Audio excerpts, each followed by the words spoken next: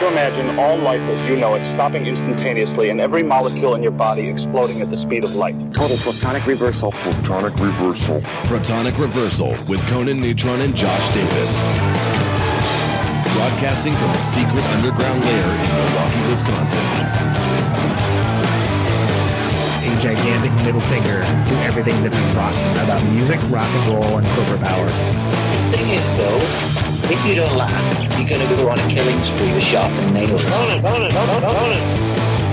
Confidence of a hero or a fool. I wasn't exactly certain which. Could not be more professional. It's only one I choose to devote my life to. That's okay. It would mean something. It would mean something. And take that away. You know, that's my take on it. Like, what's yours? Protonic reversal. That's like a science thing, right? Indeed. It's a science thing. It's a science place. It's a scientific fact. We are in your face. It is time for the one, the only Protonic reversal. And welcome to it. I am your host, Conan Neutron. Welcome. Today, of course, we have the mighty Bill Barbot of Jawbox. We had conversation about the recent Jawbox tours. They're back with a vengeance. Actually, wait, that sounds like an 80s action movie. Maybe they're not back with a vengeance. They're back with intent and purpose. And it's a good time. It's a good show. It was a pleasure to talk to Bill, and I hope you enjoy it. Recently, it's come to my attention that some people are upset or they note that this podcast does not follow what has now been the established rule of basically being a delivery system for the guest with a strict question and answer format and no crosstalk ever for any reason. And, I've thought a lot about that, and I thought about the fact that, I've always liked using this show, which, of course, is a live show first, then a podcast, as the ability to use this platform to spread new music and new versions of music to people that otherwise wouldn't hear it, and how that was always part of the mission. But, missions change, so I've thought a lot about it. Thought about, should I change? Does this show need to change? Should Protonic Reversal change? And what I've decided is, not really. So here's Jawbox Jr. with Bill and Jay. This is an semi-acoustic set that they did at Reckless Records. Desert Sea. Then we'll talk to Bill. And, we'll play some music afterwards, and if you don't like it, whatever. There's plenty of other shows out there.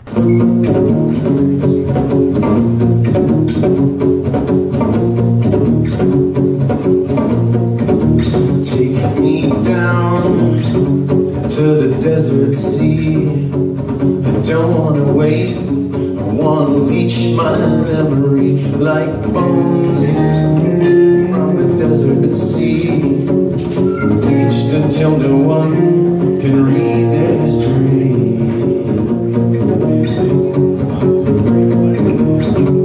Now dive, somebody, to the new starting line. Dive, somebody, to the new starting line.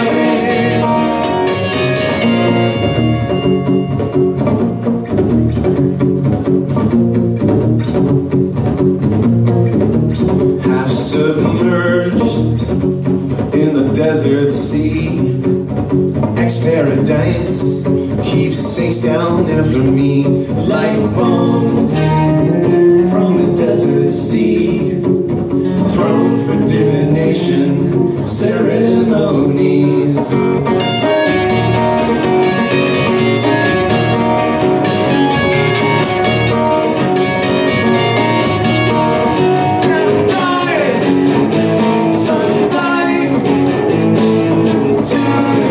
Starting line, dive, sunlight, to the new starting line.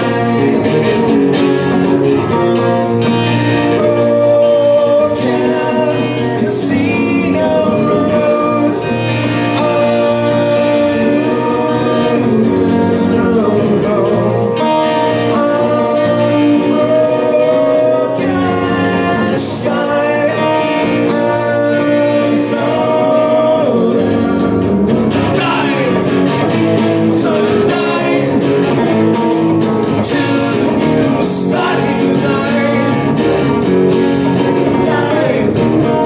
Some night to the new starting line.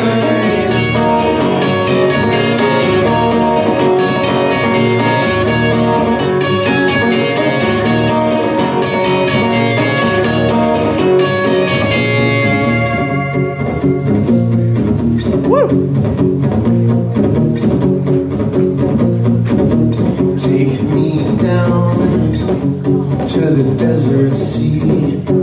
I don't wanna wait, I wanna leech my memory like bones from the desert sea, bleached until no one can read their history.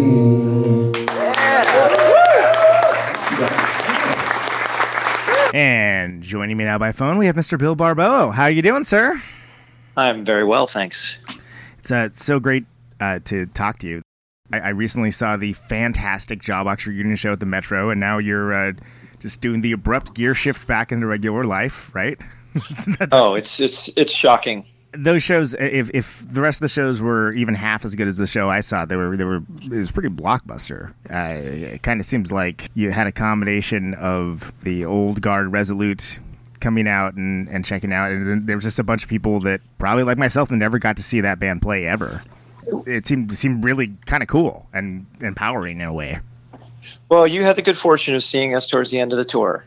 So, I mean, let's be clear about this. It was about a 17-show tour, so this was not like, Jawbox does North America and we're playing in a, VFW hall in Green Bay. That's 7 people and a dog, yeah.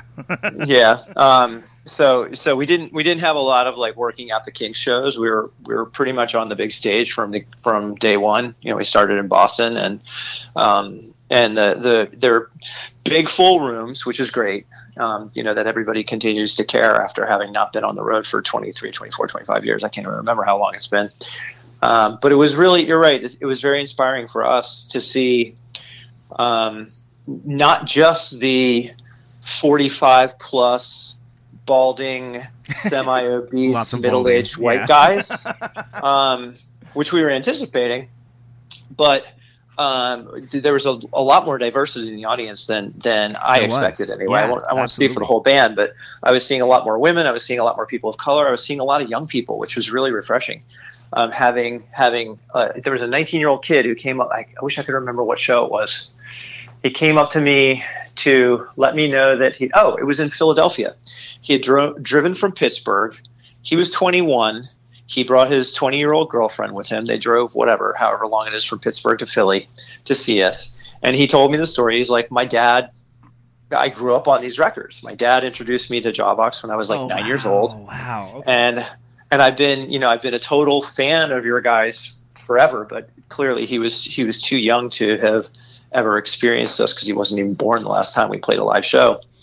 And he said, it was so worth it for us to come all the way out here. And so that's interesting too, because for a lot of bands of the era that Jawbox was, it does make sense that enough time has passed that, there are potentially, children, not just potentially, there are children of those fans. And of course, they're, some of them are going to get turned on to the music and kind of discover it anew. And for them to be able to experience it live, it's actually, that's really fantastic. And I agree with your assessment. Like when I saw the crowd, I was like, wow, this is not exactly just hey, it's a convention of people that are in bands or were in bands. Right. Necessarily it was, but it was more than that too. Yes, it was a convention plus. It was a convention plus, exactly. It was convention plus guests. Yeah. And so how quick did things snap back as far as playing those songs? Because obviously you play the hell out of those songs during the band's first run. It's hard. I think a lot of people don't realize how hard some bands that were around in the 90s kind of hit it. That, toured and just played constantly. But then that have to have that huge of a gap in between to come back to that material. Does it just does it just pop back in immediately? Does it feel like you're, playing with, cooking mitts on or something? Like what? Well, there was definitely no popping back in immediately. We had a couple of things going for us. One was we decided to do this tour long before we actually had to hit the road. So there was nothing spontaneous about this. It wasn't like, February rolled around and we're like, hey, let's go play some shows, like Archie and the gang, right? It was like, let's get in the jalopy and we'll go play Pop Steiner. It was very premeditated. It was a combination of Zach, really, our drummer, really pressing to say, like, hey, you know what? I've been in contact with his booking agent, Mahmood, at Concerted Efforts, who used to book his band, Bells. Zach had a band called Bells after Jawbox. Yeah. I like Bells. And Mahmood booked Bells, and so he and Zach were friends, and Zach kind of put the feelers out to Mahmood. He's like, hey, Mahmood, is there any appetite for Jawbox to do reunion shows? Kind of independently of having spoken with Kim, Jay, and myself. Okay. And Mahmood said, I'll check around. He obviously, as a booking agent, knows a lot of promoters, and very under the radar, because we didn't want to really tip our hand that this was happening before Zach even knew if the rest of the band was on board. Right. And I might be botching the chronology of this, but long story short, we knew we were doing this a long time before we actually had to do it, because we had to see if there was a there to even bother putting the band back together. Right. Because we didn't want to go to all this effort. Because the reason we stopped playing continuously in the first place and never did a reunion, like even after we got together to do the Tonight Show or the Late Show with Jimmy Fallon or whatever it was called at the time, a decade ago, it was just like, oh, we could slap together 4 songs. Sure, we could pull that off. But we never decided to then continue after that, because we all have like very complicated lives. Zach lives in Brooklyn. Jay lives in Baltimore, runs a recording studio, has a kid with a disability. Kim and I both live in the Maryland suburbs of D.C. We've split up. We have a kid together. I have a new family. I have a business. She's a teacher and an educator, so she's involved in schools and can't take time off, blah, blah, blah. Like, we have a million reasons why we couldn't reunite in 2009 after we did the Fallon show. So we had all this like baggage hanging around about reasons why we couldn't do it.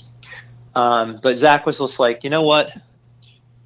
If we're ever going to do this, and because I've already spoken with Mahmood about it, I know that there's an appetite out there of fans to actually see this. Sure. At least a projected appetite based upon what the promoters were telling Mahmood.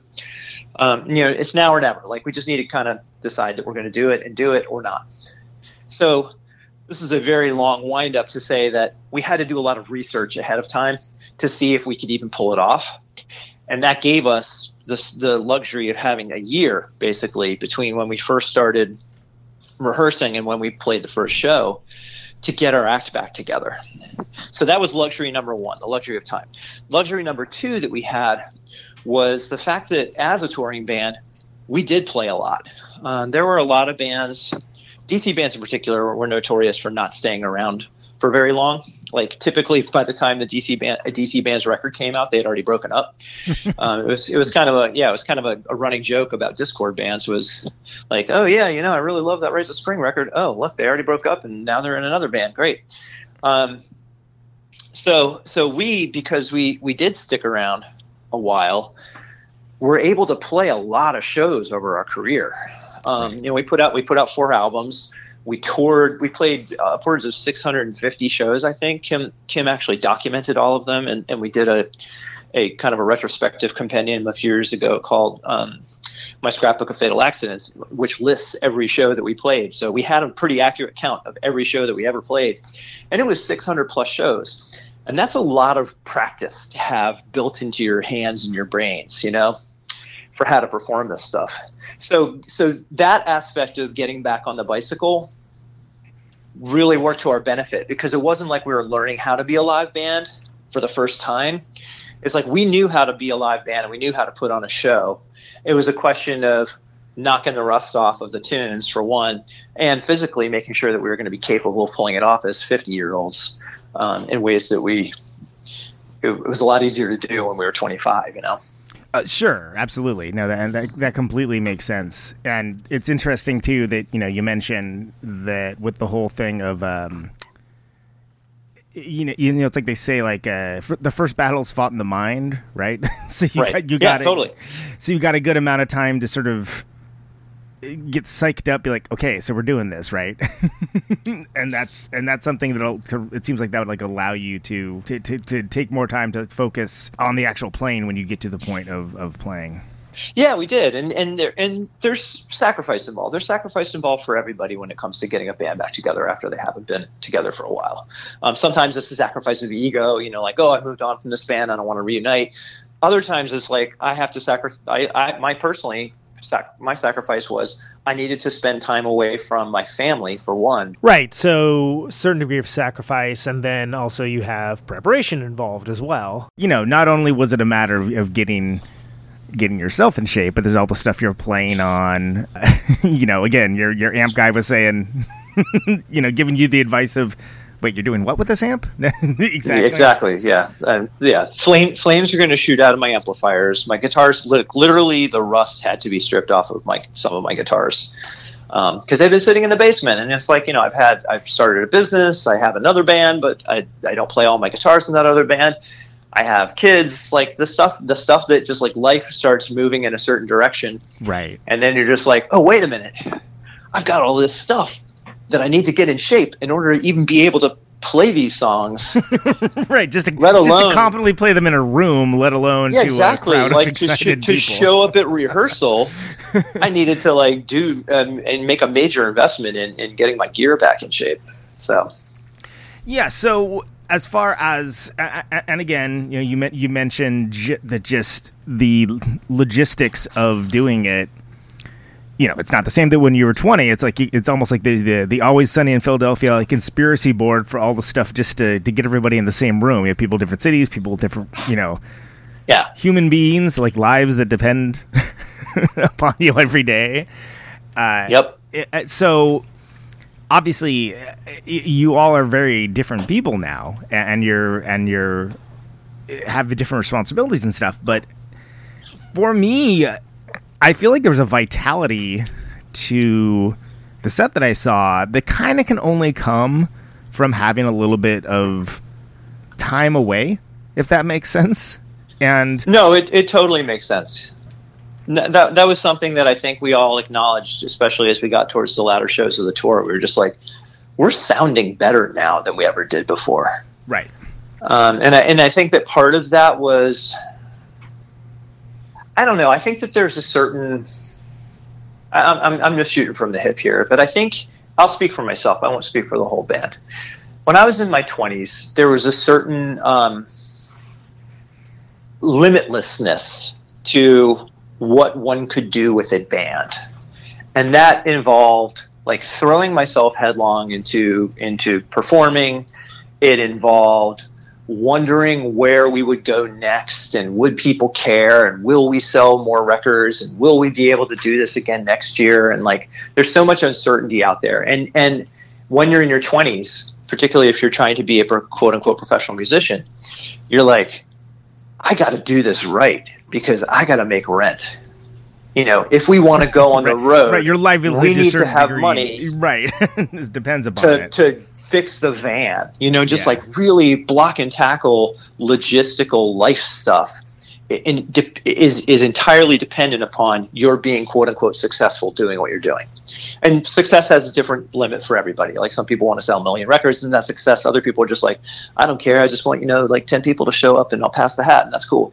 Like whatever your definition of success is, in your 20s, you're just like, I need that thing. And so there's a desperation to it that almost makes you think like the music is an important part of this, but the music isn't everything.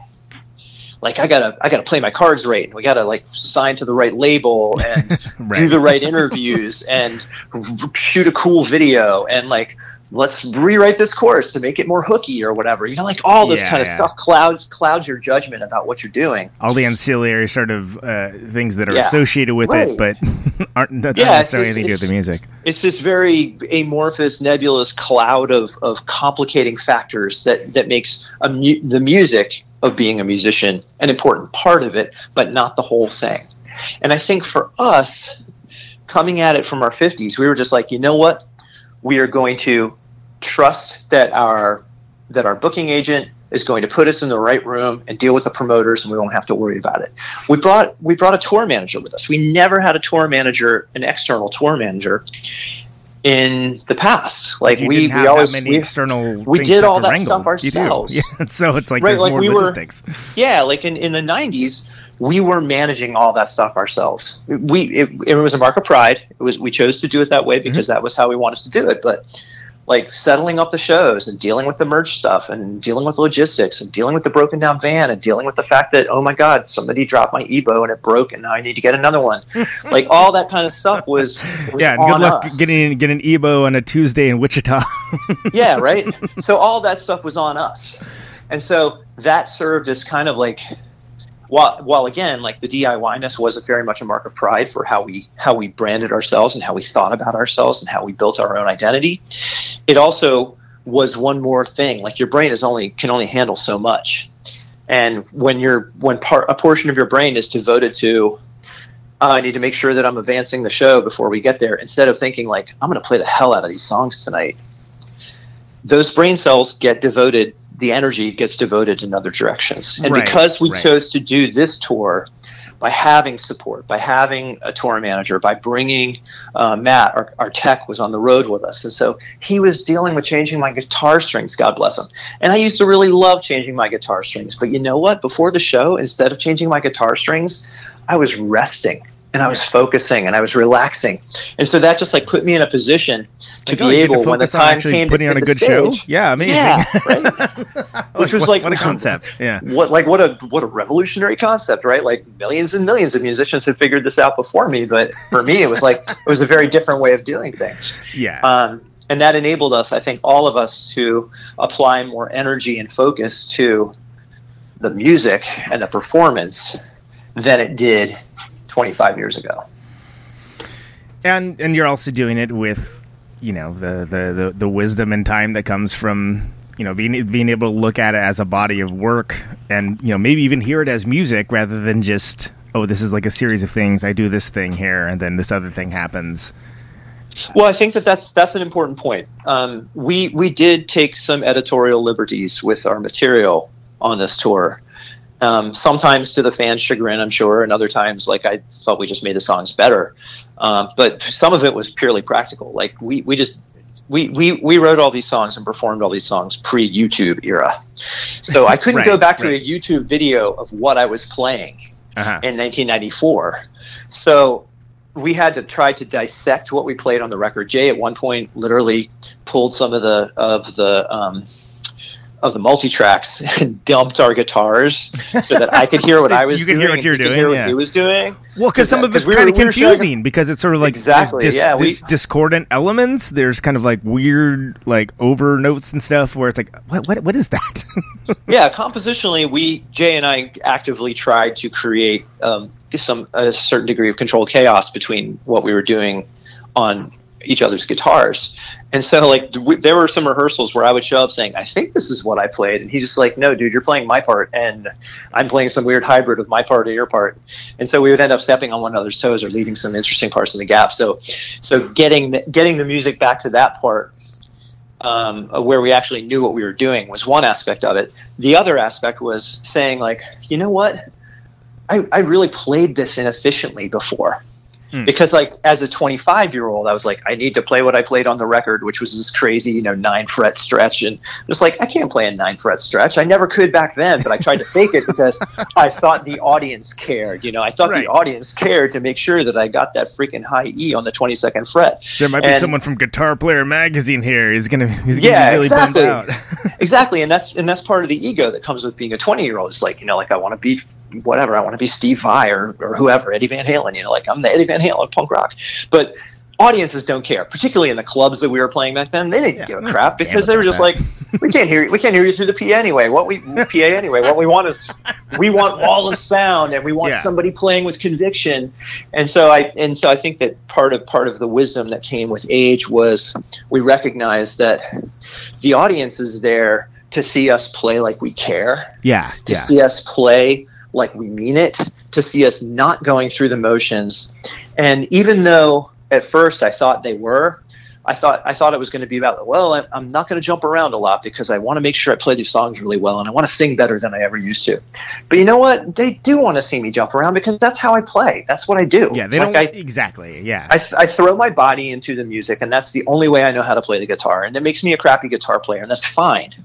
Because people are not showing up to see me do John Mayer, you know? Right, exactly. And it's right, like John Mayer does John Mayer. He can go knock himself out playing Hendrix solos all day long. I don't know how to play a guitar solo to save my life, but people seem to like what I do, mostly because I stand up there and I play like I mean it. And so like that perspective is something that does come with age. It's like we need to get up there and show people that we're having a good time, that we're there to put on a real show and not just the Jawbox Mania revival tour, you know?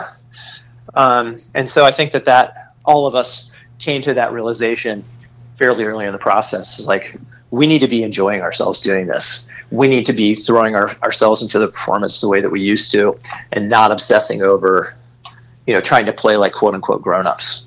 Well, and I felt that was very apparent, and there was almost like a palpable sense of joy to the whole thing that I don't want to say that it was surprising, but it was definitely welcome. Where it's like, oh wow, they're clearly all very much on point and wanting to be here, and this is like a very cool, special moment that kind of hit in a couple ways that I didn't really expect to. And I actually talked to a few other people that felt the same way about it, and it was something where I think, and maybe that was just as you said, you had this whole lead-up period to even think about what this would be beforehand, so it wasn't just like tossing yourself into it. Oh, hey, we're playing the thing next Sunday. I guess we're gonna do that.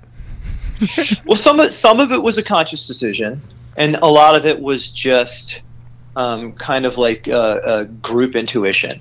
Right. You know, I think that there's just because we played so many shows together and we knew each other musically so well that when we came together to actually start performing, we kind of fell back into a musical communication that was not an intellectual conversation. Like, hey, when you play that little lick, I'm going to look over at you and smile, you know, like nothing, no, it wasn't staged in that way.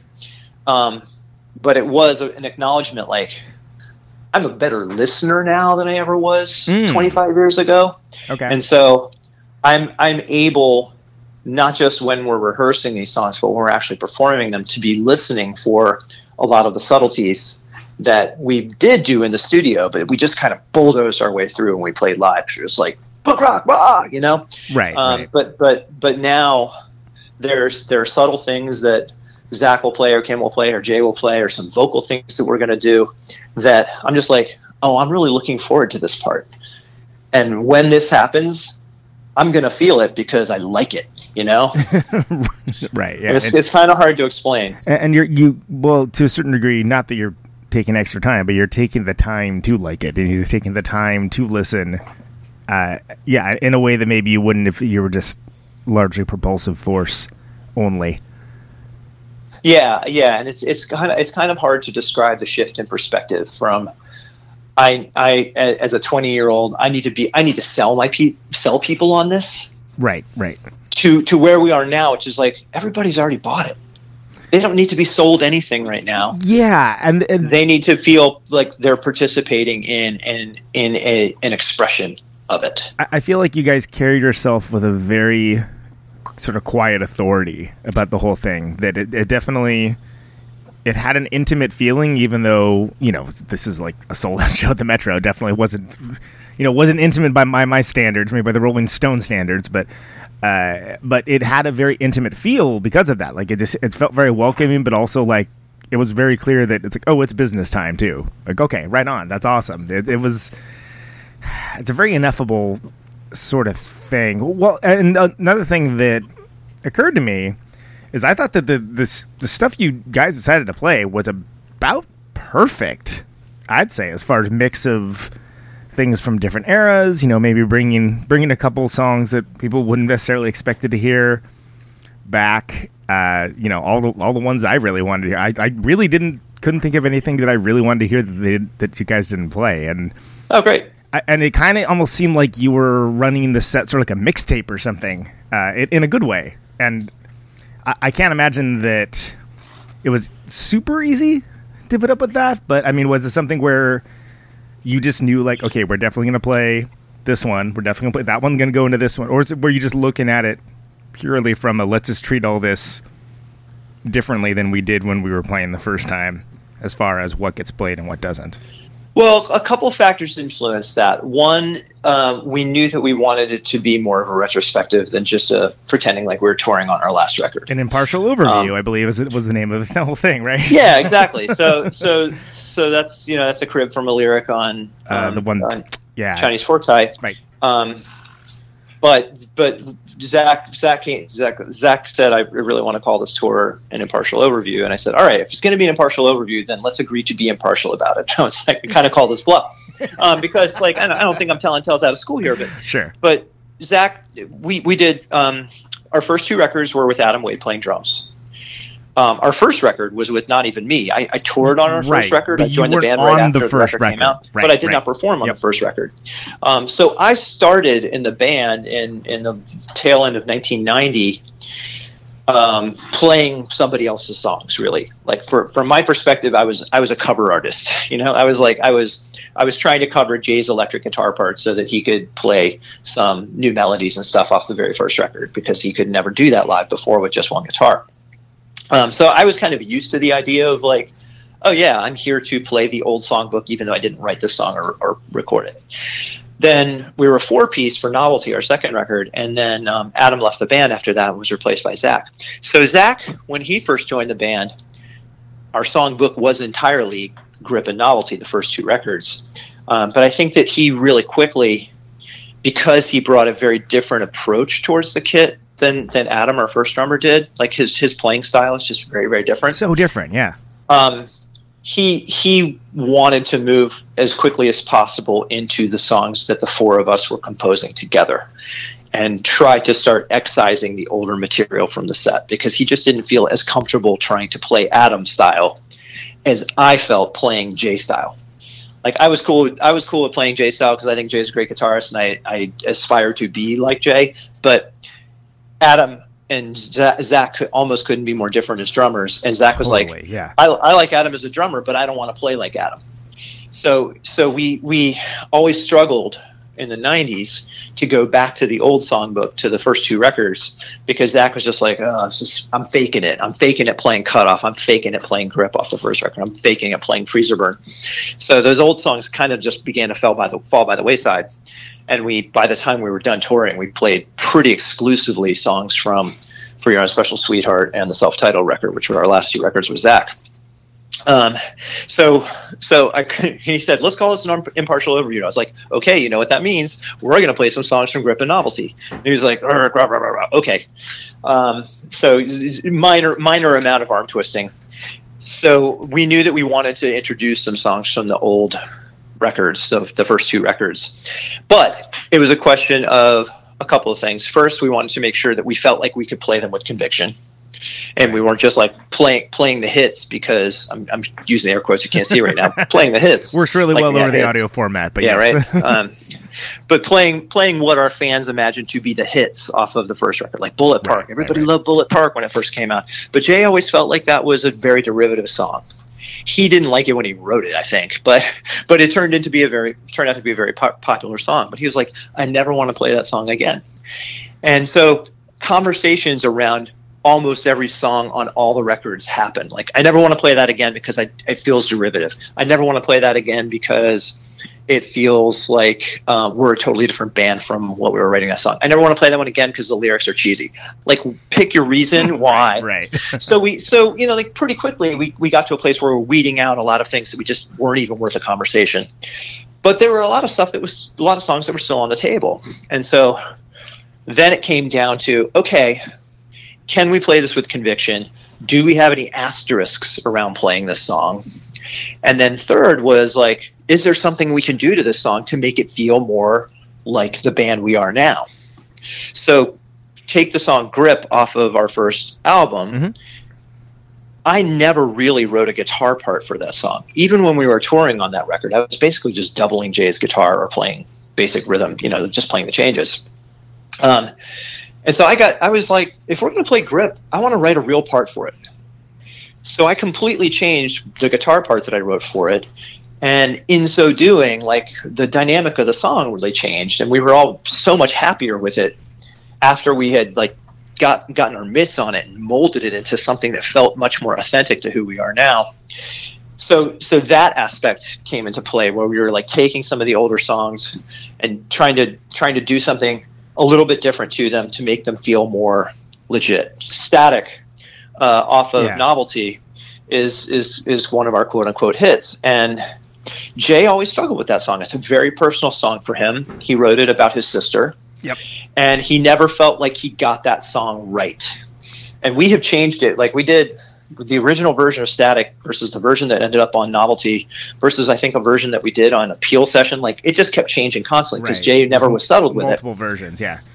And so he recorded that again as a solo artist pretty recently. I was just going to say, when he was on this show, that single had like just come out, and we actually talked in depth about that, and the fact that when you guys originally recorded it, he just didn't feel comfortable digging as deep as he wanted to, and he always kind of regretted that on it. Yeah, and so he felt like that version, that final version that he did as Jay Robbins, was the version that he wanted us to play. And so we all just had to go. We didn't have to go. We could have argued with him about it. But, you know, it's like that's a very personal song for him. And so I was just like, yeah, I want you to feel this one. If we're going to play Static, I don't want to just like go back and paint by numbers to the way that we did it on the record. Right. Let's go with a version that you, Jay, are going to feel good about performing. Well, and I feel like we'll work our way through it that way. In those cases, too, like I don't think that it's sorry to interrupt, but I feel like that there's not going to be anybody sitting there with a clipboard being like, oh, that line was different. We're deducting 5 points. You know, I mean, you'd be surprised. Well, to hell with those people is what I say. And it's funny. And the other song you mentioned, it's funny that you mentioned that, because I remember when you guys played that, I was like, oh, something's different here, but I like it. Like, it's cool. And it's something where, because this is going to be a hilarious statement, but I only have that record on cassette. So awesome. I don't listen to it very often, and so like I didn't have anything to compare and contrast it to necessarily. But I was like, no, this is they're kind of putting like their own, and I couldn't tell what it was that was different. But I'm like, oh no, there's something like they're kind of making it more what it would be if it was a live song in like the latter period of Jawbox, and I'm totally for it. I'm here for it. Yeah, it was. I think where Jay went with Static was a logical extension of where we started to compose in the latter era of Jawbox, and that's why I think it felt good for us to go and take that version that he did with Brooks and Pete and Gordon, and just adapt it to the four of us playing it. Well, and so, and there was something, and I vastly favor the you know, I celebrate the entire catalog, but I think the self-titled record is really the last one is my favorite. In fact, when I had Jay on the first time of the 2 times, I got some listener complaints that we talked too much about that record and not enough about the rest of them. But I find it fascinating because it's sort of like the recording on that is I don't want to say unorthodox, but it sounds a little different, even of stuff of its time. But I feel like it displayed, especially some of the interplay between the instruments, like really, really well, like what you guys did. Like, you know, you mentioned the EBow earlier. There's the I can't remember the name, but there's the one where you're cranking the EBow live, and it kind of blew me away. There was like, oh, he's playing an EBow live, because again, I'd never seen you. Well, and so that was an Iodine. Yeah, Iodine. There we go. Thank you. Sorry. And I never played an EBow on Iodine when we played that song live, and in fact I don't even remember whether I played that melody or Jay played that melody when we used to play it live. So like these are the things that are kind of lost to history. I'm sure somebody's got a crappy VHS recording somewhere of us performing that song live where I'm just like, oh, Jay played it, and he played it, you know, he picked it or whatever. He just fretted it or did feedback or whatever. But turns out Robert Fripp showed up, and he's in the back he's in the back doing it. But you know, in listening back to the songs, I was like, you know, I love playing an EBow is fun. I don't know if you ever played. No, EBow, but I'm a huge fan. It's just like it's a fun little toy to play with, and I was like, you know what, I really want to do this part. And so we showed up rehearsal. And I was like, I'm going to play freaking Iodine and Ebo. And the first several times we did it, it was a train wreck because Ebo is a very subtle little tool. Very precise. I don't know how nerdily musical your listeners are, but basically it's a device that simulates like a synthesizer by electronically vibrating your string. Instead of picking your string, it electronically vibrates your string. And you have to hold it very precisely over one string and not push it down too far and like all this other kind of trickery that has to go on. And live, like when you're sweaty and you're amped up, it's like holding it in just such a position is pretty tricky. So the first few times that we rehearsed that, everybody in the band, or Kim especially, was just like, that sounds terrible. It's not going to work. You keep blowing it. And I was like, give me a minute. Come on. Give me a minute. And so finally, after 20 rehearsals, I managed to get it right. But even still, when we were playing it live, it's like one of those things, like it's all slid notes with my left hand. And like, just when you're sweaty and the lights are on you and all of a sudden you're just like, oh my God, I freaking overshot that fret and now I'm playing sharp. Like all this kind of stuff goes against you playing it right. But it was one of those things where I'm just like, this song needs to have that part in it. It makes the song. Absolutely. To feel like that song, this has to be in it. And so I was like, I'm doing this thing. I'm doing it. I'm going to get it. So that was one of those instances where I was just like, it is worth it to me to have an Ebo with us for this tour to play that one song. Right. Because that's the only time I use the Ebo during the set is for Iodine. But I was like, I want to play this song and I want to play it the way that I want it to sound. A friend of mine who plays in a band and uses Ebo quite a bit likened it to the end of Star Wars where Luke destroys the Death Star. It's like you got to get it exactly right or it doesn't work at all. Yes, you had to be right in the groove. And meanwhile, there's freaking TIE fighters shooting at you. Shooting you the entire time. Vader's on your tail. So getting back to the earlier statement with picking the set list and picking what's going to be on there and conducting it as an impartial overview, it's kind of interesting that that some of the lyrics and some of the songs have sort of taken on new life with the current situations being what they are. And which obviously it's a bummer, it's a drag. We don't need to belabor the point, but I was thinking that myself. I actually appreciated that you called it out on stage and sort of drew attention to it because it's kind of eerie in a way. Like with Breathe, especially is like what I'm thinking of, but it's not like you guys were necessarily the Clash or something, and it's specifically calling out like Sandinistas or things along those lines. But there's definitely there was a very distinct political element to certain aspects of what you did that I don't know. History doesn't repeat itself, but sometimes it rhymes. Yeah, well, I think that there was a certain approach that we took towards writing lyrics in the 90s that was we worked at cross purposes from ourselves, because on the one hand we were just like, the best pop songs are like, I love you baby, it's a crying shame the way you run around like we're in a big game, right? Like that's a great lyric, diva, right? Stuff like that, that's super direct. And we were just like, we want to write direct songs. It's like, just like, I love you, man. That's like, if that's what I feel, I want to write that as a lyric, and that's the song. But then the other side of us was like, oh, but that's so ham-fisted. So let's make it really abstract. And so everything became kind of a game of metaphor, or kind of a game of like telling a story sideways. Right. And so I think that's what happened with Static in many ways. Like Jay wanted to write this song about his sister, but I think he felt uncomfortable being as direct about what he felt about the situation. So he made it a little bit more obtuse. And I think that as we've matured as humans and as songwriters and grown in confidence, like it's okay to say, I love you, baby, it's a crying shame the way you run around like you're in a big game. Like that I want to write more songs like that. And that's what my new band is all about. My new band is about very direct stuff. But in Jawbox, we wrote a lot in abstractions. And so Breathe was, for me, because I wrote the lyrics to that, it was kind of about the presidency in general. And I was thinking about JFK and Clinton actually when I wrote that, because I was thinking very cynically about the institution of the presidency. And so like to come at it from the perspective of God, even our heroes, even the people that I politically agree with can let me down, was what motivated a lot of the lyric writing in that song. And so I wrote it in an abstract way about the presidency and about the institution of putting your faith in somebody to lead you who ultimately is going to disgrace you, right? Or disgrace him or herself. Right. And so little did I know that, like, it's going to get a million times worse.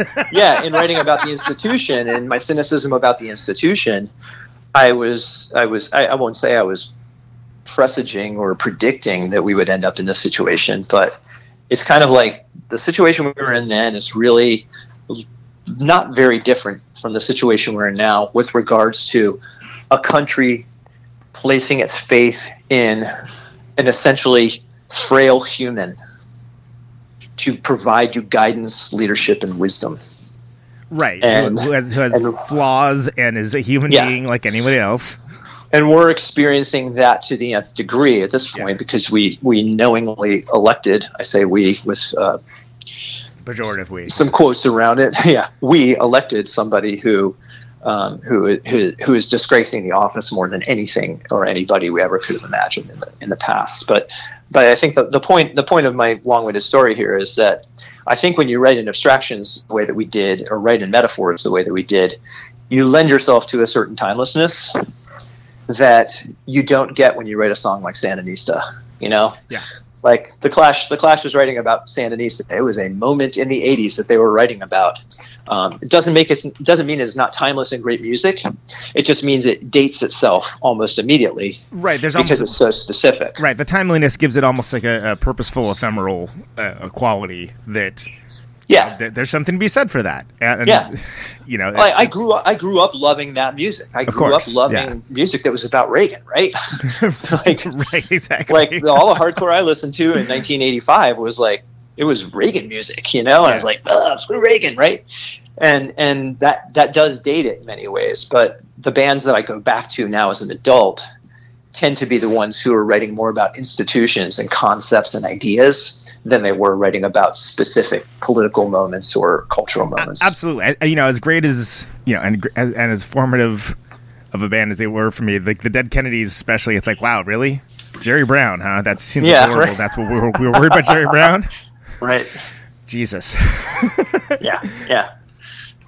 Well, and so it is interesting. I've talked to other folks I've had on the show about how these times are sort of almost forced political stances by artists, like that maybe you wouldn't necessarily want to be as direct about what their political beliefs and what their worldview is, but it's almost an enforced radicalization just based on the environment. Like it's sort of like you're pushed onto a side if you don't define like what the side is, which is just this weird thing that called. Well, it's not. I mean, it's not weird. There's been an active plan for that by certain parties because it makes money and it advances power. And you know, I think it's that's a very different show to get into right. that. Yeah. But I mean, do you find that? And where I'm going with this is, do you find that there are people that maybe don't necessarily agree with your worldview that are coming to the Jawbox shows that are bummed out by this? If they did, they kept their mouth shut. All right. Well.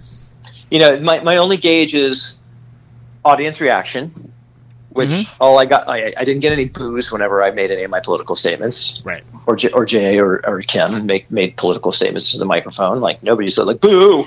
We like Trump, you know, like I didn't hear any of that. Nobody came up to me after the set to say, hey, I really loved your show, except for when you said some mean things about President Trump. And then social media, right? Because like people were posting videos of us performing or photos or whatever, and I would read the comments, and nobody was saying, yeah, it was a totally cool show, except that their liberal agenda was really off-putting. You know, right? You weren't doing the music section of the Breitbart message boards to yeah, right, to get your feedback. So I think to a large degree we have a very self-selecting audience that right, tends to look at the music that we made in the 80s or 90s and not go, Well, they certainly have radicalized since the 90s. Like we were way out left then, and we're still way out left now. So I don't think that anybody is like shocked that we took some kind of leftward turn that they weren't expecting. In a way that millions of Kid Rock fans are totally disappointed at the rightward turn that he took. Right? Yeah, it's like you just weren't paying that much close attention, huh? Okay. Sidebar: this is talk about dating a recording and being purposefully ephemeral. I absolutely love the dragging that Kid Rock is getting from the Taylor Swift fans on Twitter right now. It's a wonderful thing to behold. It is. That dullard, man. That guy. Whatever. Yeah. Why don't you find another Leonard Skinner song to rap over? I know. Yeah. But I mean, it is something, and I do bring it up because something that. This is going to sound weird, but something I was really proud of you on is when the whole Kavanaugh nominations were happening, and you spoke up about it. Not in the fact that people talk about the was it slobs versus snobs kind of like 80s mindset of like, oh, these are the villains that are like the asshole total jerk misogynist dicks that are the obvious villains, and it's like, oh no, like. These are like real people with names, and they're apparently being nominated for the Supreme Court. And the fact that you personalize that in a way that, for a lot of folks like us and for the listeners of the show, was real. I mean, really, honestly, I feel pretty brave, but really just kind of right on. Like it was. I can't imagine that was an easy decision to speak out about that.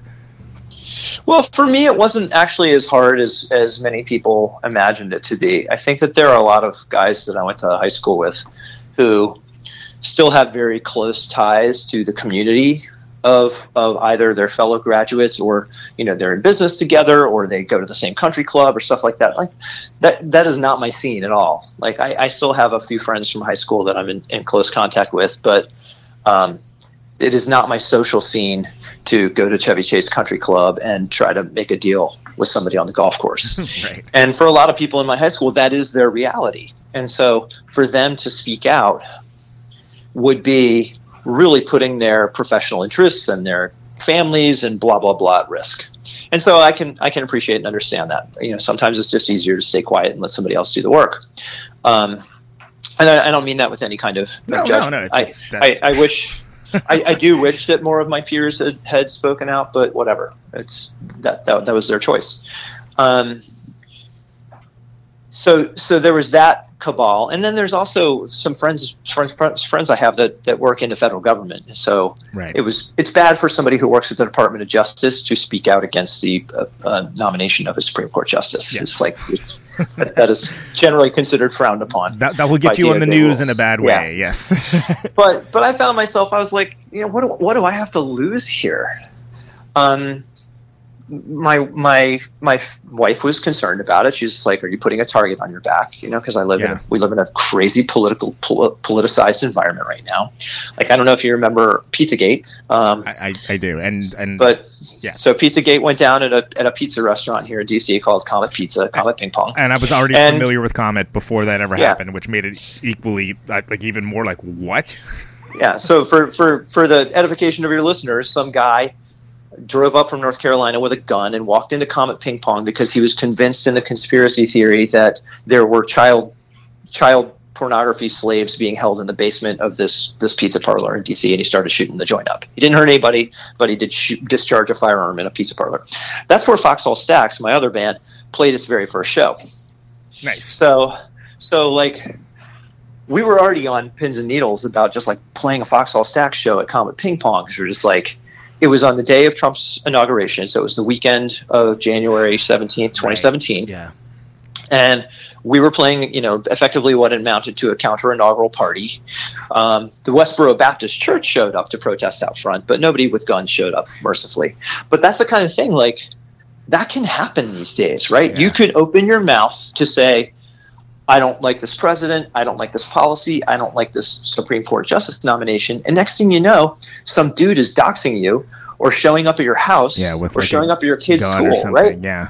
So it's a legitimate concern to be worried about these things, particularly with regards to a Supreme Court nomination, which to my mind is in many ways even more important than like a presidential nomination, because Supreme Court justice is for life. It's for life. And when we're talking about the kinds of decisions that could be made on the Supreme Court, i.e.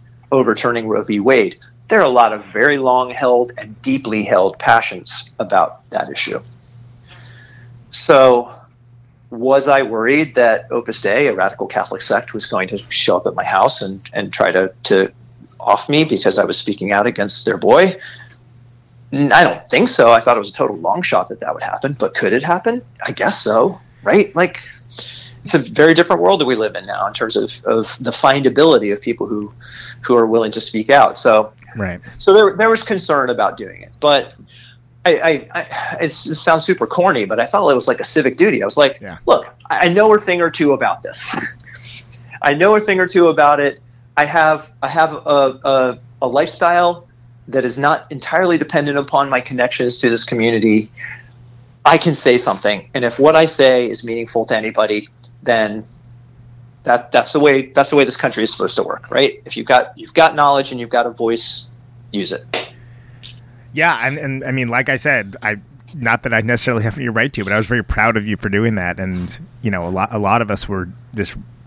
That was a very nice moment to see you have that sense of civic duty and speak up that way, because I felt like there just wasn't any of that happening for whatever reason. Well, thanks. I think and this is not to cast aspersions on anybody who doesn't speak up. But no, of course not. Like, of course not. To be, if you're going to say you're punk rock, then like do something punk rock.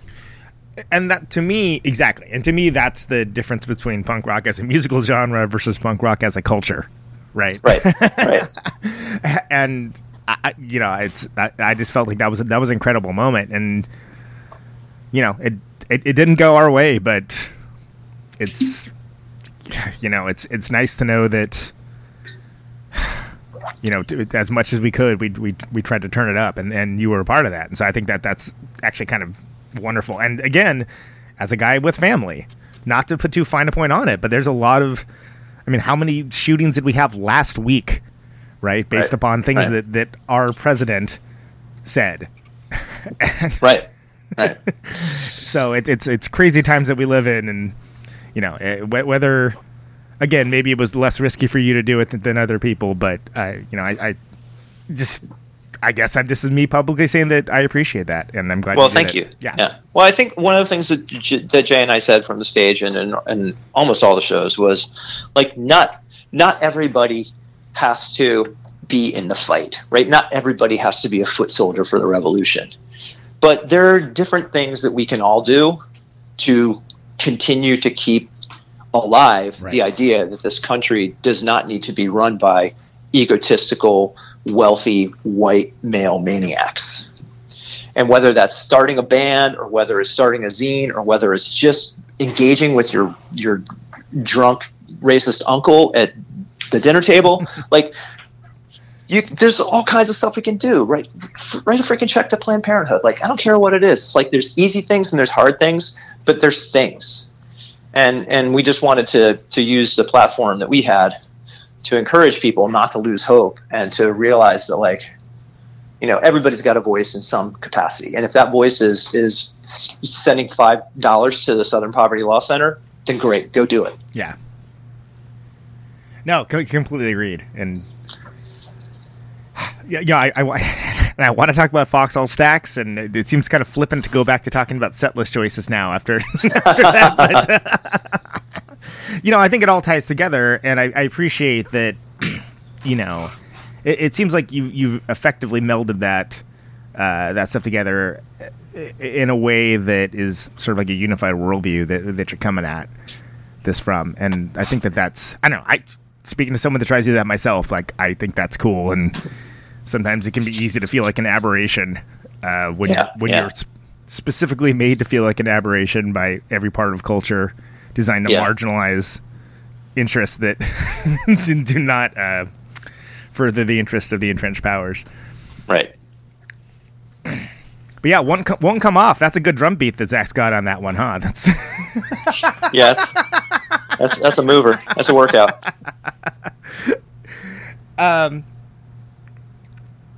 So I think it was something that we talked about earlier. I noticed that, and again, I don't have as much frame of reference because I didn't see you way back when.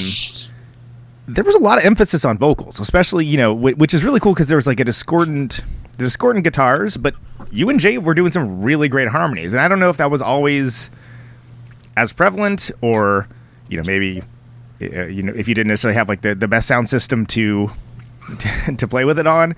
But again, listening to the Foxhall Stack stuff, it's like, oh man, like this is strong harmony stuff. And for me, that's always something that kind of popped for Jawbox, is that there was this good use of dissonance, melody, and harmony all at the same time sometimes, or in contrast to each other.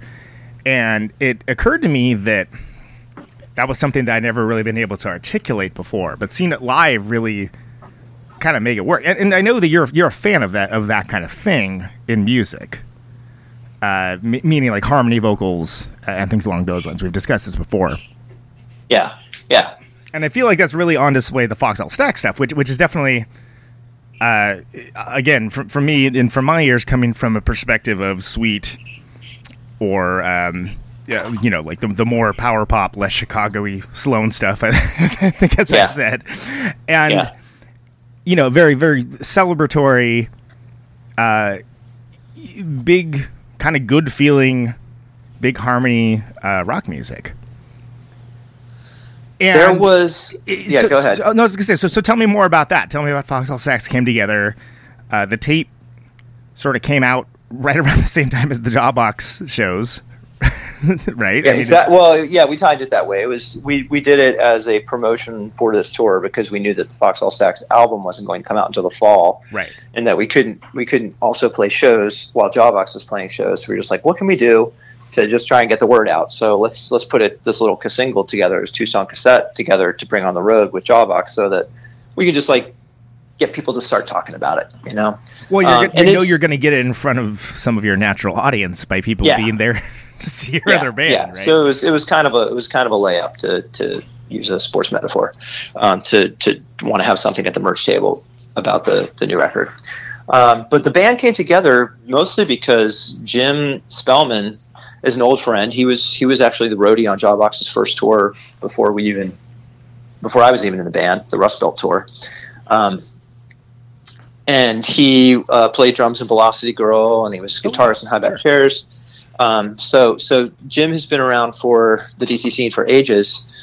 Tremendous musician, tremendous songwriter. But he had started to play, unbeknownst to me, with Pete Moffat on drums and Brian Baker on bass as a 3-piece called French Horror. And Jim was singing, and he called me up one day, said, "Hey, Bill, it's been a long time. I got your number from Adam Wade. Want to be the lead singer in my band?" I was like, literally had not talked to Jim in 20 plus years. And he's like, "Want to be the lead singer in my band?" Cheeky ass. Right. I was like, what? Are you kidding me? And I talked to my wife about it, and she is a big supporter of me doing music, even though it comes at great expense to her, just in terms of my time and my attention being focused on music, which is a big consuming hobby. But she was like, "You've been wanting to play." So this is before the Jawbox tour came together. This was several years ago. And she's like, "You've been wanting to play music again. Just like burn the hand, dude. Just like stop second guessing yourself and just go do it."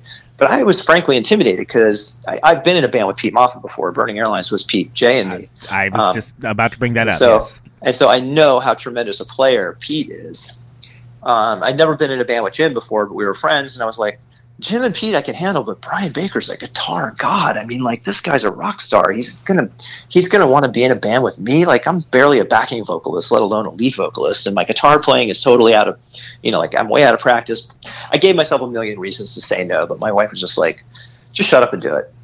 So I shut up and I did it, and that's how the band came to be as a 4-piece. We got together, and I realized from the material that Jim was showing me, he was writing much more power pop type stuff, and I was like, oh my god, I've got dozens of demos of stuff like this on my computer that I never really had an outlet for. I never could figure out what to do with these songs. They weren't Jawbox songs. They weren't They weren't, like skronky, weird, discordant stuff. They were just like pure like rock songs. Yeah. And I was like, oh my God, I could totally bring these songs to Foxhall Stacks. And so, long story, not so short, but not quite as long.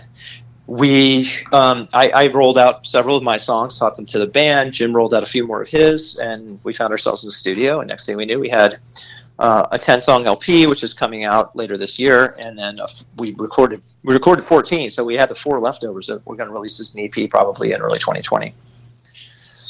Yeah, that's awesome, and it has a very unique voice too. It's something where it definitely seems like it's, if it wasn't planned to come out fully formed, like from the head of Zeus, definitely ended up that way. Well, great. I'm glad to hear that, because it felt a little bit like we were winging it to a certain extent, but it was different. The writing approach was very different in that in Jawbox and Burning Airlines to an extent too, it was very collaborative songwriting. Like there was a lot of like intentional musical argument going on, right, with how we would compose songs. But in Foxhall Stacks, like I show up with a song, and we may tinker with a little bit here and there, but we play it. We play the song and we go like, is that a good song? And if we go like, this doesn't really sound like us, then we throw it away. And like writing songs more in a pop rock vein, in a power pop, like traditional rock song vein, makes you feel much more comfortable saying, you know what, I can totally come up with another one of those this afternoon. No big deal if it doesn't work out. And so it was really easy to let go of some of my songs that I was like, oh, this is totally a Foxhall Stacks songs. And then we would play it and I'd just be like, you know what, that sucks. And we throw it away and we move on. Whereas in Jawbox, I got really attached to my ideas and I was like, oh, we have to wrestle this into a song. And so we would like play it 18 different ways over 6 months before we decided to throw it out.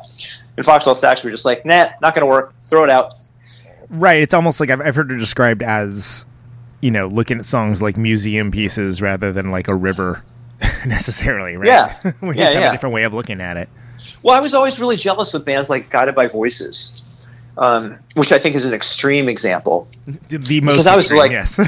Because they were just like, hey, man, I got an idea. Look, it's a song. Hey, dude, it's only 43 seconds long. Who cares? Or like Next. The Minutemen. The Minutemen is another example. Right? The Minutemen were enormously prolific, and I love the Minutemen to my dying day. But they were just like, you know what? Guess what? Some crap songs are going to come out when we do 84 songs on an LP. Right? But big deal. They were just like, we don't care because we've got so many of them. We're so full of ideas. We've got so much to say. It doesn't matter if a couple of these are clunkers because we can just keep firing them off and not arguing about everything. And there'll be something else. If you don't like it, there'll be something else coming up soon anyway. Yeah, right? It's like, and that kind of abandon, that kind of recklessness, I always thought was really admirable. But my tension, my personal approach is always like, I've got to be like Pink Floyd, I'm going to write a 3-song LP and side 2 is going to be one multi-part suite.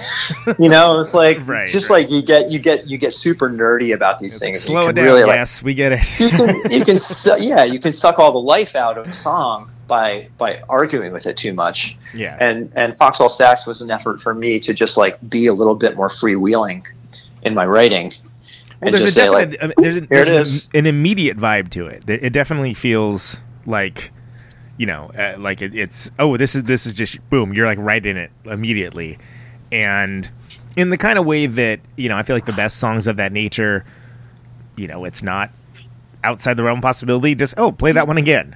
Which is great, right. and it's some songs you want the reaction to be, I'm gonna have to think about that for a while. That was intense. And some songs like, oh no, that's awesome. Let's fire that up. Let's go. Yeah, a lot of Jawbox stuff is slow burn, and I think that makes it very durable and it makes people very committed to it. I'm joking about Pink Floyd, but I like Pink Floyd. Of but course, you don't listen to Dark Side of the Moon the very first time you've ever heard it and just go like, I want to hum along with everything on this record. You it takes a while to sink in, you really start pulling it apart, and then you put your headphones on and you're just like, oh my God, what's happening here? And I think that for a lot of people, not to compare us to Pink Floyd, but I think Jawbox is that kind of band. But then there's a band like the Buzzcocks, where it's like, you hear a Buzzcocks single and you're just like, oh my God, I love this. Like you immediately just like, yep, that's a Buzzcocks song. I love it. And I think Foxhall Stax wanted to be more like, the Buzzcocks or the Sweet or even like the Replacements. And then it was just like a very, like, here's a song, boop. It's like, I'm handing it to you. This is my gift to you. I hope you like it. It's got a chorus. It's got a guitar solo. It's got hooks. And away we go. Exactly. Yeah. Right. So it seems like, there's a vitality to it that seems like it would be very easy to just, you wouldn't like run out of ideas with that either too. Like, you wouldn't have to like be like, oh, well, what's the concept for this one? It's like, oh, the concept is like there'll be like, a cool chorus here. Maybe we'll do a harmony part. Like, it seems like it's like a lower barrier of entry maybe than grinding out over a matter of months to like, well, if you're doing that discordant thing here, I'm going to do this. Yeah, and it made it very satisfying to write. And I think that music that is satisfying to write is a lot of times for people very satisfying to listen to. The Foxhall Stax record is in many ways like a meat and potatoes record. It's just like, this is delicious. Look at this delicious repast placed before me. As opposed to, like, I'm sitting down for Asian noodles that has an eyeball in it. I wonder what that would taste like, I wonder where that came from. It's like, it's I won't say that it's like children's music, because it's still got, it's got a lot of loud guitars and it's got some stuff going on. But I think that it's, in many ways, it's a much easier to digest than quote unquote high art. And that it feels very satisfying to write and to play songs like that. Right, and it's not like, it may not be for the noise rock purists necessarily. Yeah, that's okay. I think there's a lot of Jawbox fans who are going to kind of scratch their heads about a Foxhall Stax record. They're just like, this sounds a little bit too easy. There must be something more.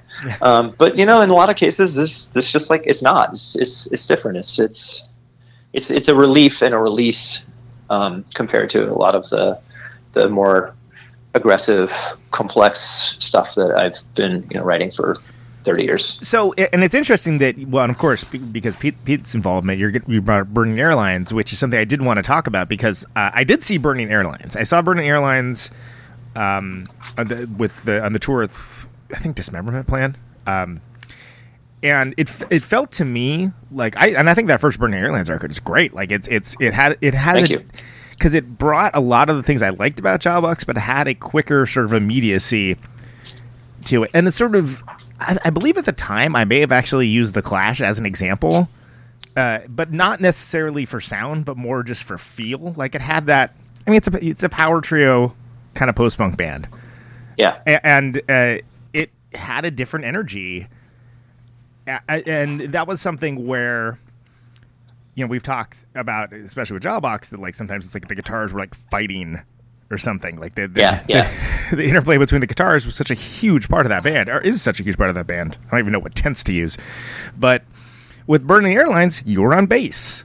So and you're playing with Pete, who's obviously awesome. But how was when you were writing songs for that band and getting that band spun up to be a band? What was the feel like that? Because obviously Jay is still Jay. He's not necessarily playing exactly the same, but he's still Jay. He plays the way Jay plays.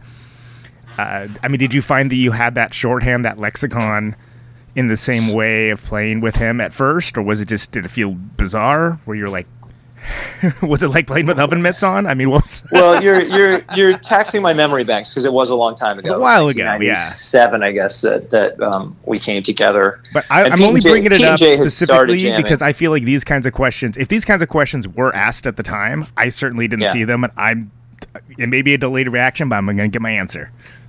All right, I will give you an answer. So Pete and Jay started Burning Airlines performing together before I joined, and this was during the latter era of Jawbox. I think we were like on some kind of Jawbox hiatus while we were figuring out what our next move was, and then he and Pete started getting together and jamming. And then I don't even remember how I got invited to show up to the party, but I was like, I love playing bass. Sure, I'll play bass. And I think that we didn't necessarily sit down and come out with a plan for what the band was going to be like, but again, with those like musical conversations, we realized that creating some space would have been a nice relief for Jay and me, because in Jawbox, density was a huge part of of how we wrote. Like especially the arguments between the guitars was intentional in Jawbox, and it created a lot of sonic density. Right. And so I think that in Burning Airlines, we almost had an intuitive reaction against that by saying, hey, we have an opportunity now that we're back to a one guitar band to be much more like, I mean, Pete and I had an active conversation about drum and bass music at the time, because we were just like, those kinds of shuffling, intense, rhythmic drum and bass type beats created, ironically, a whole lot of space for melodic stuff to happen. You know, like we're listening to like Photek stuff at the time, oh, wow. going okay. like, this is really cool. Like, what if we, Flood of Foreign Capital is basically a drum and bass beat. I don't know if you remember that song from the first Burning Airlines record, but it's like a very fast shuffle pattern that P plays.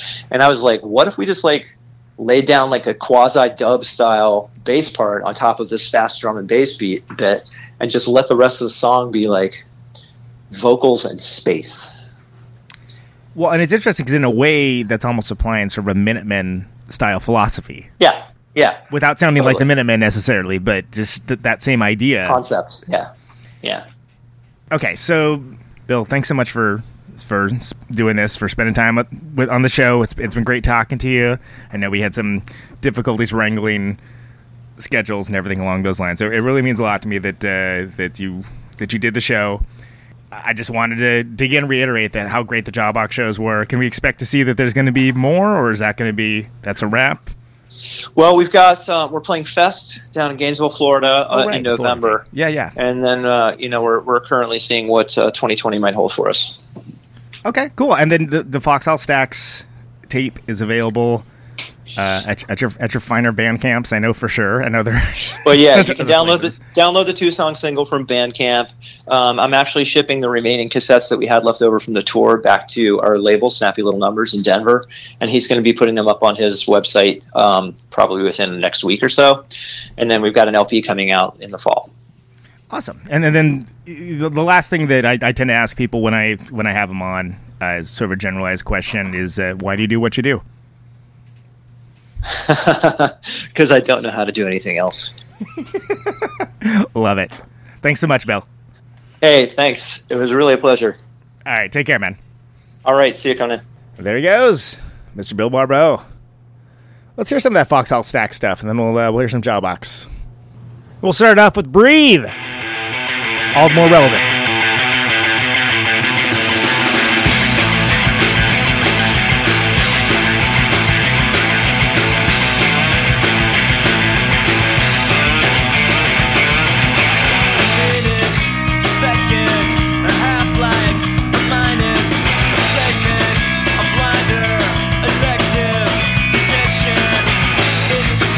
Time, people are cutting backwards. It's election time.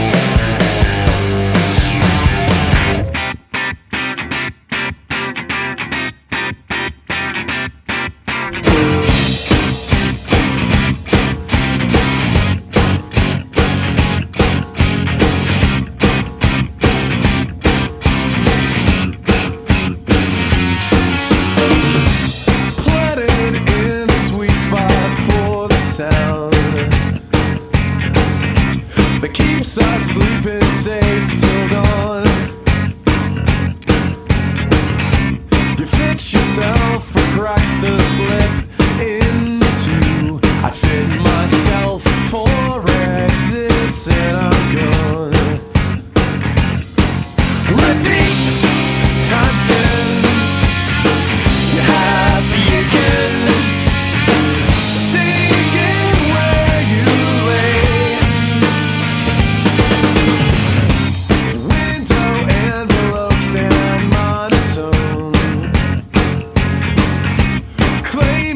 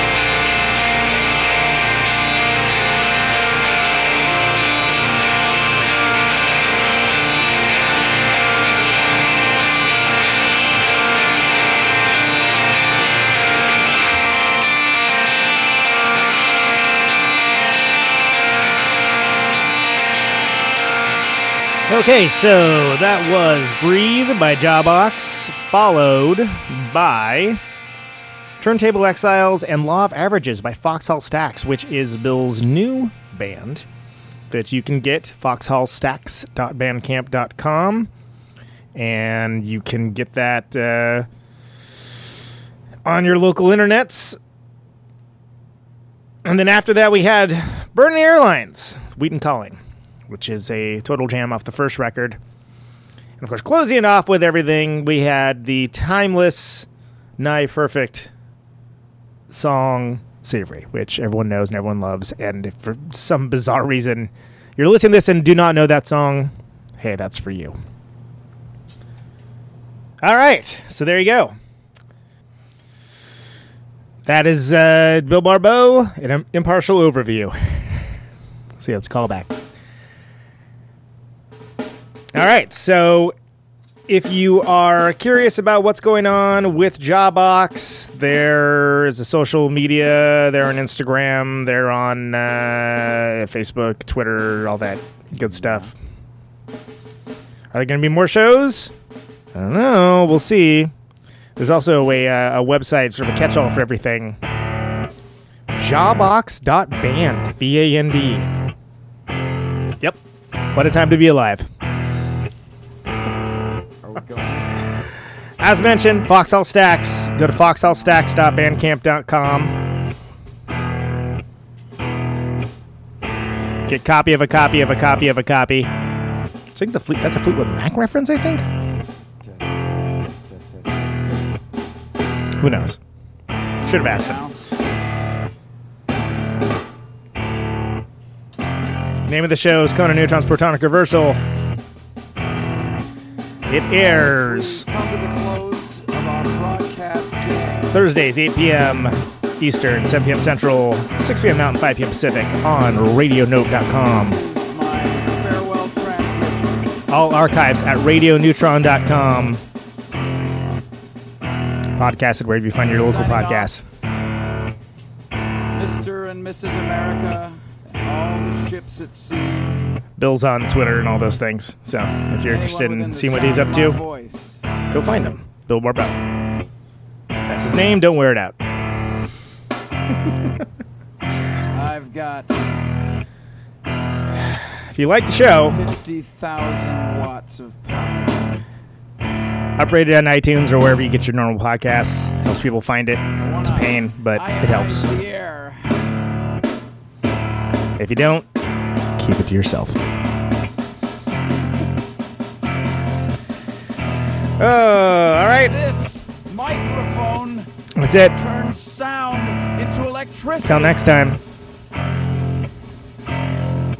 Can you hear me now? Catch you later. Out on Route 128, the dark and lonely. I got my radio on. Can you hear me now? Can you hear me now?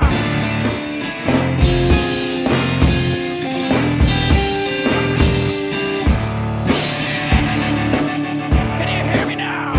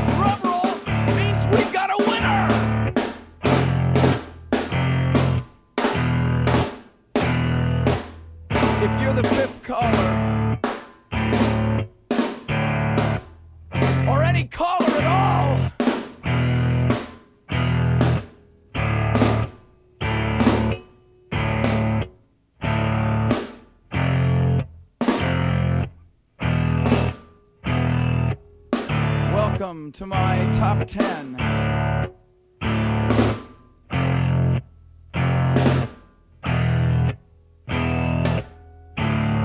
I'd like to thank our sponsor. But we haven't got a sponsor. Not if you were the last man on Earth. She was prepared to prove it. This one goes out to a special girl.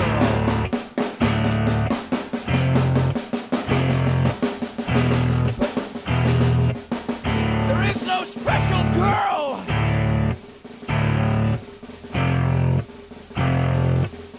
It's the end of radio. The last announcer plays the last record. The last what? Leaves the transmitter. Circles the globe in search of a listener. Can you hear me now?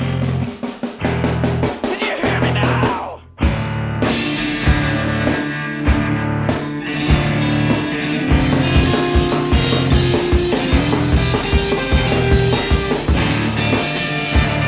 Can you hear me now?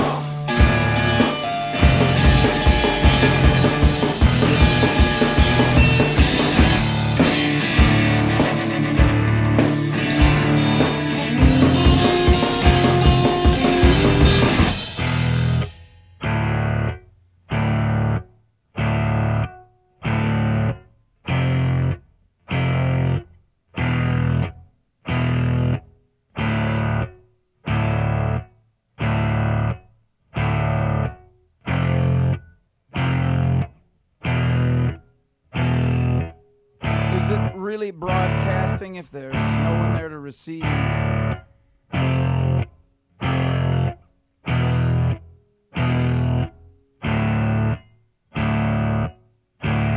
It's the end of radio. As we come to the close of our broadcast day,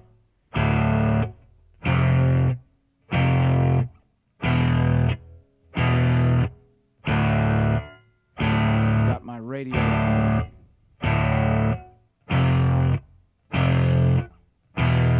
Can you hear me now?